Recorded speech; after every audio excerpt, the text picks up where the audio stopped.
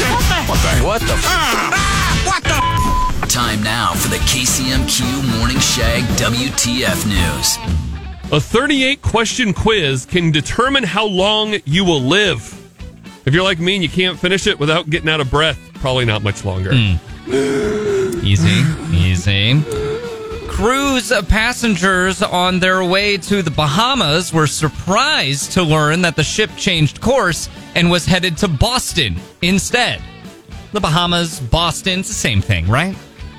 And finally, China is experiencing a respiratory illness outbreak with children. So expect a delay on all the Christmas gifts this year. All right. WTF News with B&H Well Drilling. Mid-Missouri's preferred well drilling company. Request an estimate, bhwelldrilling.com. Get back to work.